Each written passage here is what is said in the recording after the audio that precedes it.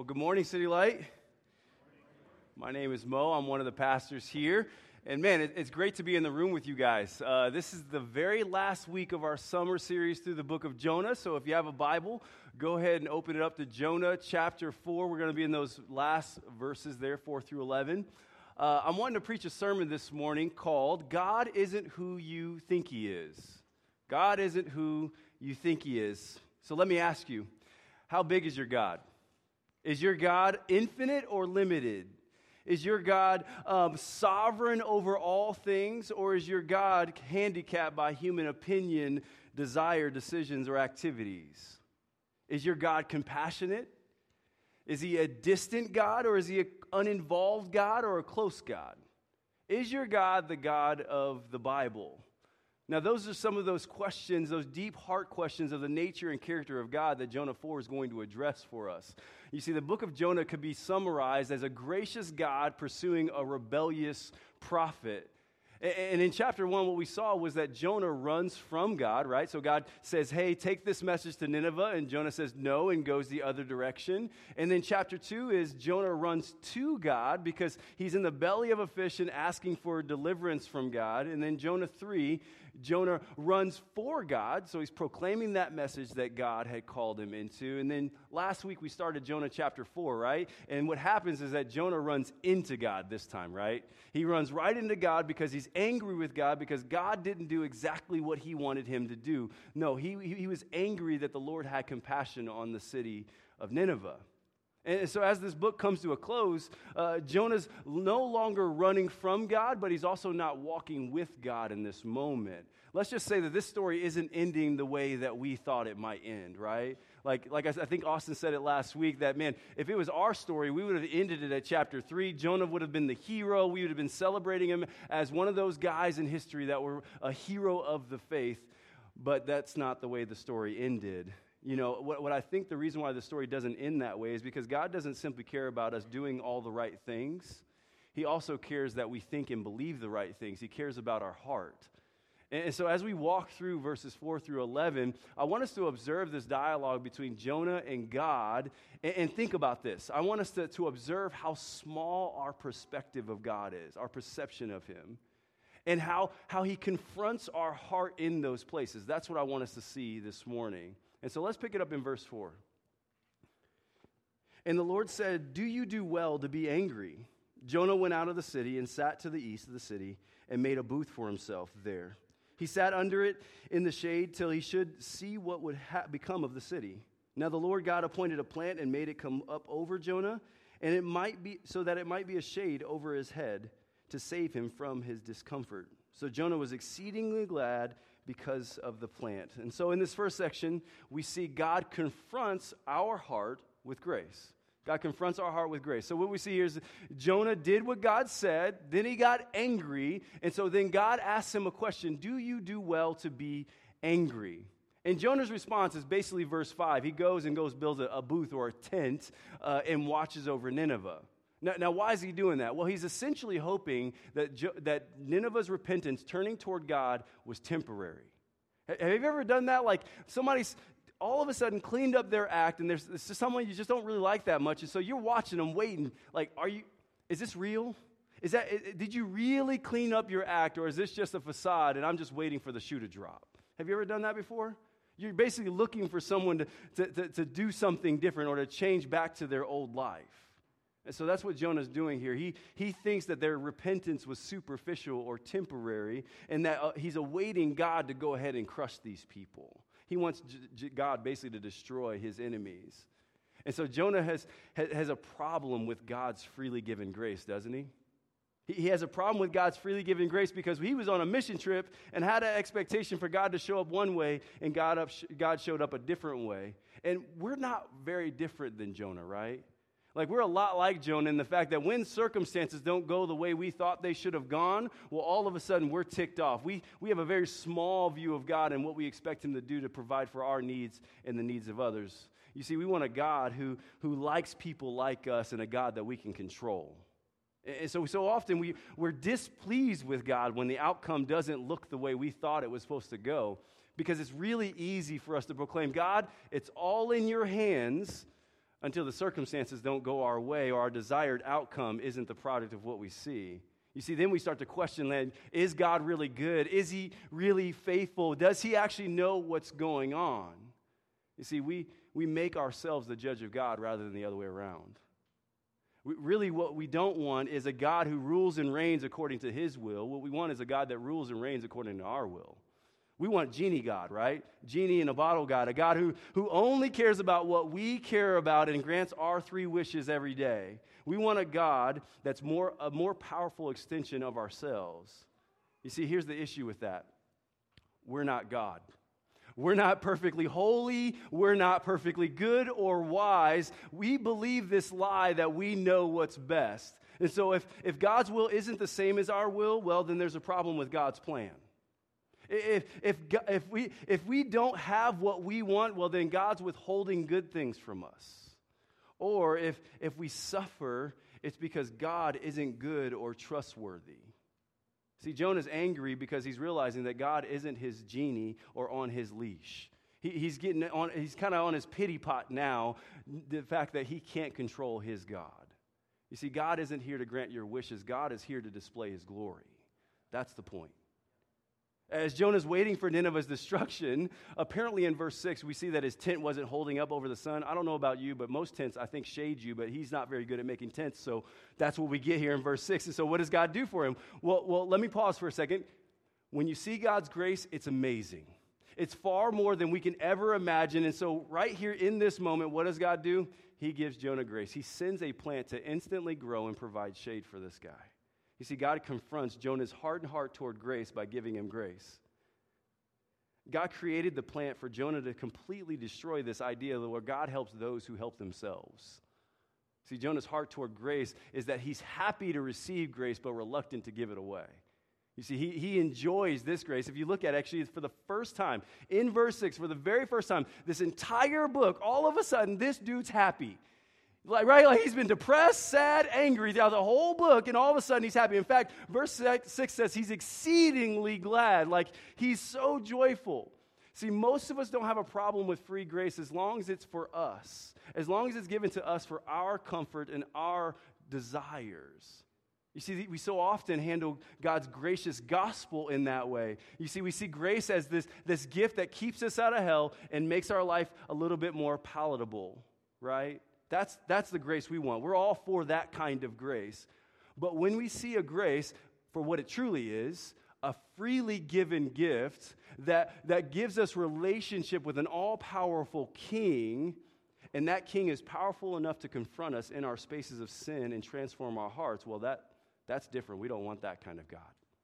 We want comfortable grace. We want grace that doesn't confront who we are and how we live. That's the kind of grace we desire. See, Jonah may have known God, but he didn't have the intimacy with God. You see, God wanted to more than simply provide for him. He wanted an affection toward him. He wanted him to come to him. He saw God simply as someone who provided for him, and if he obeyed him, he kept him off his back. That's what he wanted.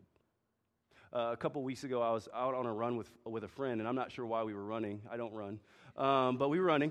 Anyway, and so we were having this conversation about like disappointment, basically, with kids. And he was talking about how his disappointment with his kid was just like, man, I'm not angry at him, but I'm just disappointed. And I think that must be how God feels. I think I start to understand that. In the moment, I'm like, yeah, you're right. And then I think I had a Holy Spirit moment. I think I did. I think the Spirit of God was speaking to me. It was like, wait a minute, Mo. That's not how I view you. Yes, I hate your sin, and yes, I hate what it does to you and others, but I delight in you, my son. And so I told my friend, I'm like, actually, I don't think that's how God sees you. And obviously, that was the Spirit of God and not me. And that's what I think God is trying to do here. God doesn't want you living your life trying to appease him, trying not to disappoint him. In fact, it's a waste of your life. It's a horrible goal for this life to try not to disappoint God. I think many of us feel that that's his general posture toward us, right? Of just disappointment. Like when we sin really bad, he gets angry, but otherwise he's just mostly disappointed with us. Listen, if you trusted in Jesus Christ for salvation, you have 100% of God's pleasure and approval and affection towards you. 100%. He's pleased with you. You see, because you've been given Jesus' record. He's been credited you his righteousness. And so when he looks at you, he sees his son, Jesus. See, because of Jesus, God is not mad at you or disappointed with you. You see, he delights in you. And honestly, our life ought to be a response to that delight on you. You see, what you believe about this, about God in this area, absolutely dictates how you function, everything you do in life. And so you have to ask the question, do you view God as a distant ruler that you must obey, or a personal God that lovingly and graciously admires you and has an affection for you? You see, Jesus didn't come just so that we can not go to hell and simply obey him better. Jesus came so that we can have a relationship with a loving and gracious Father. That's why he came. See, in our text, God is engaging Jonah at his deepest heart level, and he's graciously trying to get Jonah to see him. He's like, Jonah, look at me. I'm gracious. I'm infinite. And no matter how deeply you defy me, I'm still going to come after you. In verse 6, it says that God sent a plant to save him from his discomfort. So that word discomfort there in the original language, the Hebrew, is the word for evil or wickedness. You see, God has graciously said, hey, I'm going to show you my grace. I'm going to show you my power so that I can save you from your sinfulness.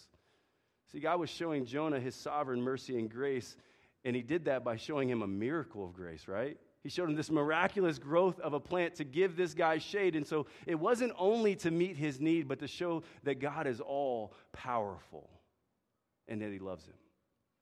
You see, that plant grew in a night, and I don't know about you, but my wife and I strive for weeks watering things and trying to put some miracle grow in them, and they still die. Like, I can show you pictures later. Like, they just die. But yet God speaks the word, and he's all powerful, and all of a sudden this plant grows up and provides this dude shade. And so if you're a follower of Jesus, you have seen the miracle of grace like Jonah has, except for an exceedingly greater amount of it. You see, it's easy to look at Jonah and kind of judge him in this story, right? And say, man, why doesn't this dude get it? Like, he's seen a miracle. He's been freed from the belly of a fish, and he's got a plant that just grew overnight. Why doesn't he get it? But the truth of the matter is we don't either. We are Jonah. Except the difference between us and Jonah is that our miracle is much grander than anything we could ever imagine. You see, the miracle that we've seen is that you and I were once lost and now have been found. You and I were dead and now are alive, thanks be to God, and yet we don't get it. You see, there's times where we fall into this trap, into believing that this whole thing's about believing the right thing and being a good person. We think that the whole thing's about our comfort, our needs, and our being a good person, when in reality, Jesus has opened our eyes to see him truly for who he is. I did a wedding a couple weeks back in the Kearney area. It was a beautiful country wedding. It was awesome. It was really fun. But one of the things that I look for at a wedding is the photographer. Now, if you're a photographer, I might offend you because this is what I think a good photographer would do. It's part of it. Anyway. So here's what I look for. I look for whether or not the photographer captures moments. There's these moments in weddings that are significant that you can't really get back.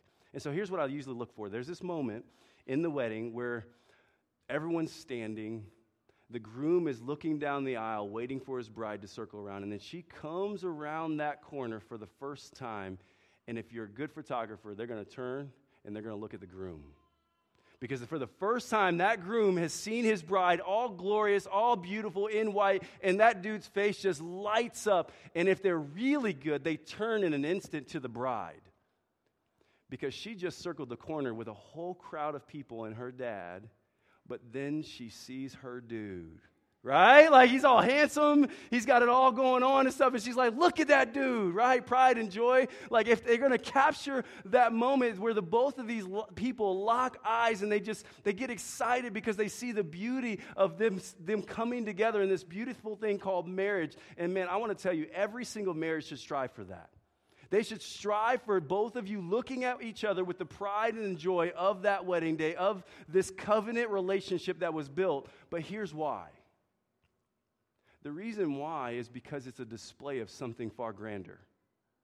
It's a display of something far greater. To a greater degree, this is how we ought to view Jesus. You see, we see him as our handsome husband, so to speak, our groom, who has invited us into his family. He graciously and mercifully gave his own life so that we can be graciously invited into his family. And so we see him with pride and with joy because he's given us his perfect record for our sinful one. He went through the belly of the fish for us. He went to the cross for us and paid every single ounce of penalty that we deserved. And then catch this. We also have to know that that's the way he looks at us too. That's the way Jesus sees us, as his bride rounding the corner with washed in his righteousness, his goodness, his beauty.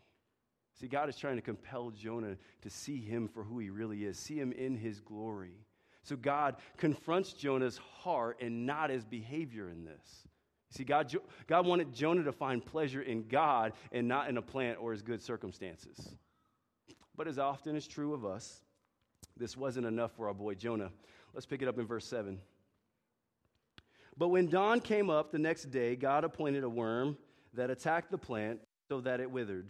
When the sun rose, God appointed a scorching east wind, and the sun beat down on the head of Jonah so that he was faint, and he asked that he might die and said, "It is better for me to die than to live." You see, God gave this dude a day. He said, "I'm going to give you a day. See how it goes." And he just stays posted up with the plant over him. So the grace that he received, God took away, right? Like God destroyed that plant in an instant. Just as quickly as he appointed it, he took it away and caused a great east wind to come upon him. And so when you think of this, don't think April and kite flying, okay? This is the Near East, not Nebraska. So here's how this wind is described. The temperature rises drastically and the humidity drops. It is a constant and extremely hot wind that contains fine particles of dust, just nasty. It contains constant hot air so full of positive ions that it affects the levels of serotonin and other brain neurotransmitters, causing exhaustion, depression, feelings of unreality, which I can see that, and occasionally bizarre behavior, which is what Jonah's displaying right now. So let's just say this dude's not happy, right? Like Jonah's not happy anymore. It says that he grew faint, which means that he felt as though his life was fleeting away. See, Jonah probably thought that God was finally answering his prayer from chapter 4, verse 3, when he asked for God to take his life. So what does Jonah do? Well, verse 8. He's like, okay, I'm going to go ahead and pray to that. I'm going to ask God to take my life. So dude is done, right? Like he's done with his life. It's over with. He's like, just take it away. And so he's asking God to consider taking his life, right? So what happens? God asks him the validity of his anger, and then Jonah thinks that God has just given up on him. That's what's going on here. Jonah thinks that God has given up on him, that he's just going to let him slide on into eternity. But I think here's what happened. The dude forgot the storm, right? God values our heart being turned toward him so much so that he would graciously take everything away from us that we might be tempted to find our comfort, security, and love in. You see, this may seem like this game that God was playing with Jonah, but let me tell you the truth. This is God's gracious act in Jonah's life. We so easily get trapped in seeing the temporary over the eternal, the urgent over the important things. God wants us to grow deeper and stronger in our intimacy and understanding of him. And he's willing to put us through the most desperate of situations just to gain our attention toward him, just to grasp it.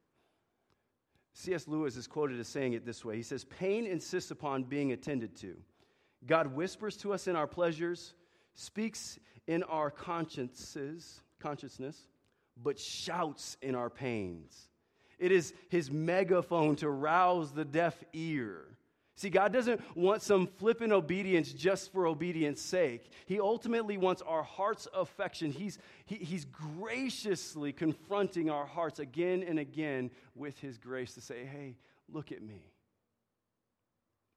Let's take a look at how this ends, the last three verses. Let's pick it up in verse 9.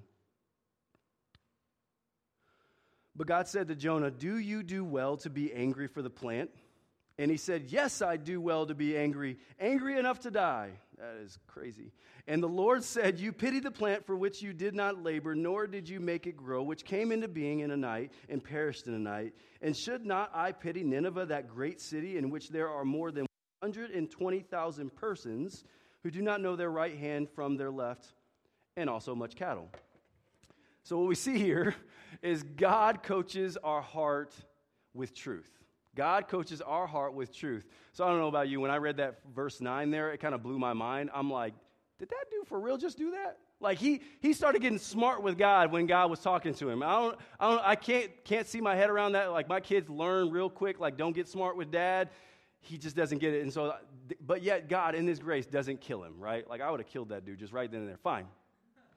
But this section of scripture actually, it has some people confused because it has a peculiar ending. So basically what's happening is God has two rhetorical questions, and then to avoid those questions and not listen, Jonah just asked to die, right? And so the reason why there's some confusion to it, or at least it's kind of a wonder about it, is because it doesn't have a natural conclusion, right? Like it doesn't have a neatly tied bow or resolution to the story. It just says, and much cattle, which is very strange. But remember the audience, though. The audience isn't simply Jonah in his life. It's God's people. It's Israel. You see, God wants to coach our hearts in the value of human life. You see, Jonah valued the life of a plant over human life. He wanted to divide the world into good people and bad people, criminals and law-abiding citizens, and one life is more valuable than the other. Pastor H.B. Charles Jr. says it this way: the Lord made man in his own image and in his own likeness, and man keeps trying to return the favor. Essentially, what he's saying is that we like to sit in our little cul-de-sacs of faith and draw these straight lines for God in the sand as to who deserves dignity and who doesn't. As if God made some sort of mistake in making some in his image.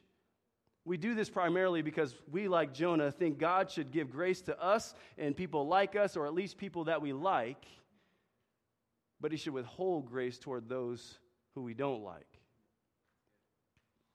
So there's two coaching points for our hearts here. First, we need to grow in our view of God. In verse 10, God points out, man, I created them.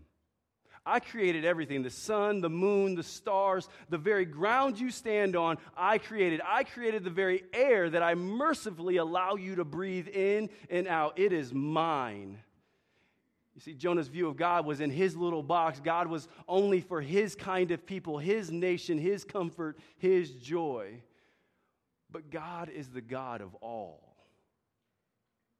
He sets the pace. He sets the tone. He gets to decide. We don't think that God is capable of loving or embracing folks that don't fit in our little nice, neat box.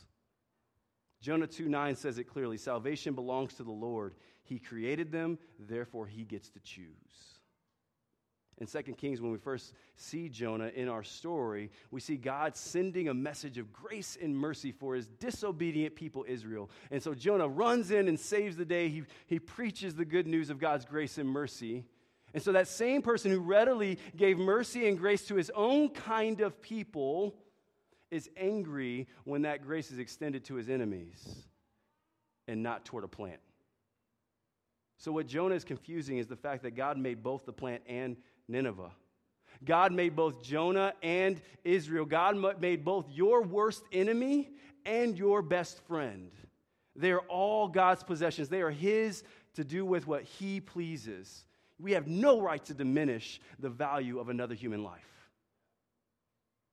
They are God's creation. They are his stewardship. And that gets us to the second coaching point, actually. Not only did God create all of the things, but God created man in his image. See, we were created to display God. So not only do we need to grow in our view of God, but we need to grow in our view of humanity. God made all of us in his likeness, the most committed saint and the most heinous sinner, both made in his image, both sinned before a holy God and both in desperate need of a Savior, and yet he created them in equal in dignity and value both. And we spent most of our life trying to repair that, as if God made some sort of mistake of placing his image on some. Verse 10 and 11 is a gracious plea. It's a plea to coach Jonah's heart and our heart toward truth. This truth right here, You see, we like to look at this story from the outsider's perspective, right? Like Jonah's right there. We're going to analyze his motives and why he's doing this and all of his actions in the midst of it, when in reality, this is a story to dissect yours and my heart. It's meant for us to think about what's going on. It's a rhetorical question for you and me to take to our heart. So when you see a person that is different than you, do you see them as someone possessing the very image of the very God who created you? When someone has wronged you, do you see them as a worse offender of God than you? When you hear of a young black boy who's had priors being shot and killed by a police officer, do you have just a little bit less compassion because you know he's a criminal?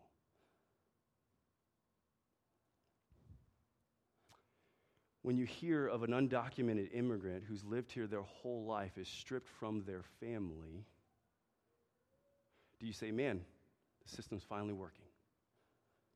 Or do you have compassion in the fact that this person, this man, woman, mother, father, son, or daughter is being taken away from their family? See, these are the questions that we have to wrestle with as people who say we walk with Jesus. Jesus, who saved us by grace. You see, none of these people are of less value. All of these people are created by God in His image. All of these people reflect the very God we worship, and none of them, and I mean none of them, are less deserving of His grace than we are. In John 8, there's this scenario with Jesus, and these religious guys were waiting for this woman. It's actually titled Woman Caught in Adultery, right? And so they wait for the woman to go into this house, and it blows my mind that they didn't stop her from going in, as people who say they follow God.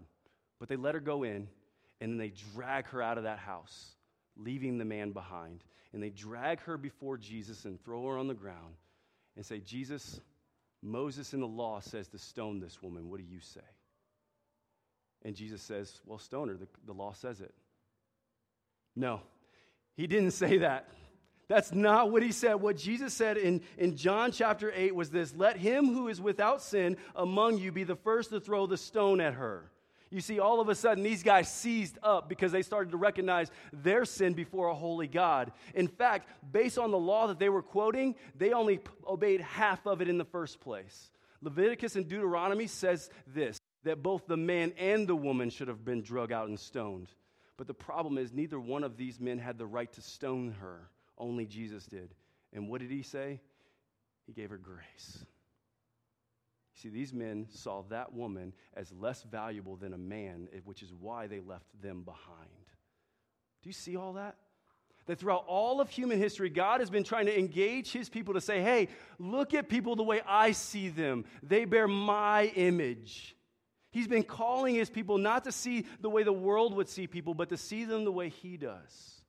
Every person bears the image of God and therefore is given innate value and dignity from God. There is no space to say who deserves grace and who doesn't.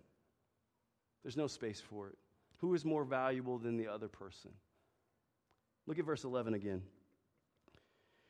And should I not pity Nineveh, that great city in which there are more than 120,000 persons who do not know their right hand from their left, and also much cattle? You see, God is coaching us, right? He's coaching Jonah's heart for the individuals, the persons, the souls, the stories of the people of Nineveh, right? You see, our human heart, it leans itself toward dehumanization as a byproduct. It's easy for us to do. We don't think through the stories, the backgrounds, where these people are from. It's far easier to draw these comfortable assumptions and categories for people rather than getting to know where they come from. Far easier. And so God says there's 120,000 souls, stories that don't know their right hand from their left. And there's a debate as to who these people are. There's really just two assumptions as to who these people are that He's talking about here. And I think actually we're going to draw to the same conclusion either way. So the first set is to say this 120,000 people who don't know their right from their left hand are children, right? Like my son, 90% of the time puts his shoe on the wrong foot, even though it's a 50-50 shot, right? Doesn't know his right from his left. It's weird. Anyway, so that's what it's saying. So he's like, Jonah, there's children there.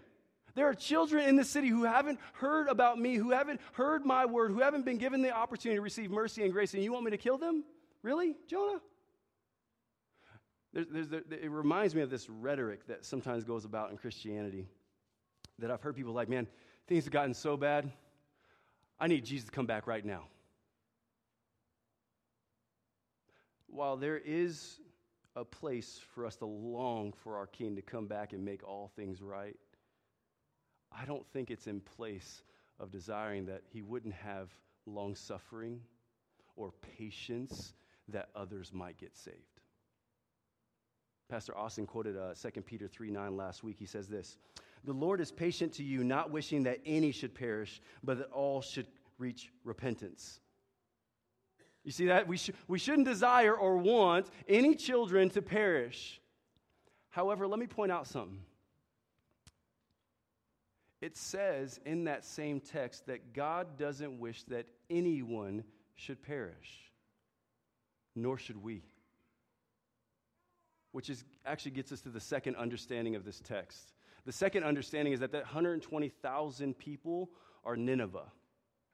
When it's using the don't know their right from their left, is actually figurative language saying that they don't know right from wrong. They don't know that they're lost.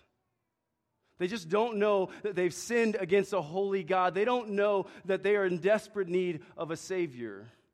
Just like Jesus pleads at the cross. He says, Father, they know not what they do. Please forgive them.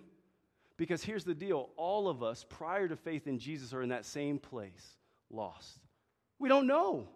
We have no clue. We may know, yes, I sin sometimes, but we don't know the devastation of our sin and the level of displeasure and the level of sin against a holy God. And we certainly don't know that we are in desperate need of a Savior. And so how do we as humans look at other humans who are enslaved by sin in judgment when we once were them? We were once them. A hip-hop artist named Tripoli that I listen to often, he puts it this way. He says, we're just one beggar telling another where the bread is. You see, we can't look down on anyone at that point because we're saved by grace. We're sustained by grace, and we get to be with Jesus for all of eternity by grace. You see, it's not something that we've done for ourselves. We as Christians are not better than anyone. We're just better off by grace. We often say here at City Light that at the foot of the cross, it's level ground, which basically means, man, when I sit with my neighbor and I look to the left and I look to the right, I can just say, me too. I need grace. Me too. I have fallen short in sin against a holy God. Me too. See, Jonah's story is not some cutesy story of a guy that got swallowed by a fish and spat out. No, it's God showing, he's displaying himself to his people and engaging them in such a way where he wants to align their hearts with his. As we found out last week, our version of grace is small in comparison to God's. And as we've seen as the weeks in past, is that God's sovereign plan is far more robust, far more calculated than ours. We mustn't put God in our small little box, but allow him to rule and reign over every aspect of our life. Now, I know some of us in here are struggling with grace, especially when it comes to the grace that God might have for us, right? Like, can I just raise my hand and say, me too? I struggle with grace. But if you struggle with grace and have not placed your faith in Jesus, I can promise you that's as far as you're going to get. But if you do place your faith in Jesus, I can promise you, if you place your faith in the fact that Jesus really did die for yours and my sin, that he really did raise from the grave to give you life and relationship with a holy and good and gracious and beautiful God, if you do place your faith in that, I can promise you that you will start to unpack the layers of the beautiful grace that is upon you. See, Jonah thought that he was better than Nineveh, and then God displayed to Jonah that both him and Nineveh needed a Savior, and so do you. So there's no other way. There's no other way to get your sins paid for. And there's no other way to receive the grace of God and have a relationship with him Would you place your faith in him? Would you trust in him? Not just to simply get your sins paid for and obey him, but so that you might be in a relationship with a loving and gracious Father. And Christian, follower of Jesus, can I ask you, how big's your God? Is he big enough to confront your sin and coach you in your lack of belief in his grace for others? Is he big enough that you might value his kingdom far more than your nation? Is he big enough to call you to the mat to see how gracious he is and see how beautiful he is? See, our call today is not simply to walk away with a great series, but to walk away with a changed heart. That's our call today. Our prayer for us as a family, there's a guy named Bob Pierce from World Vision. Here's his prayer, and this is our prayer for us too. Let my heart be broken by the things that break the heart of God. Let my heart be broken for the things that break the heart of God. God's heart was broken for Nineveh, and God was pleading with Jonah for his heart to be broken too. So how about us? How about City Light Church? Who's going to be invited to City Light Church? Is it going to be middle-class white people? Well, I sure hope so, because most of you are that. In the room, that's your neighbor, your friends. We love you. I love you. We're good together, okay? But what about the alcoholic? What about the good person that just got locked up this weekend? What about the drug dealer? What about the person who votes differently than you? What about the prostitute? I'm praying that God spares us from the heart of Jonah as a church family and gives us the heart of Jesus. You see, the heart of Jesus 2,000 years ago gave us a symbol to continue to remember how big his grace is and how big our God is, that he would come, take on flesh, and die, right? And so every other week at City Light Church, we want to remind ourselves of that by taking communion. So when we grab that bread and dip it in the juice and consume it, it is us reminding ourselves of the graciousness of the God who came, died, and rose for us. And so when you come up, remember that. Remember that you once were, okay? Remember that you once were far off from God, running from God, and not running toward him, but yet he graciously pursued you. And then remember that that death was death for many and not just for you. Amen? Let's pray.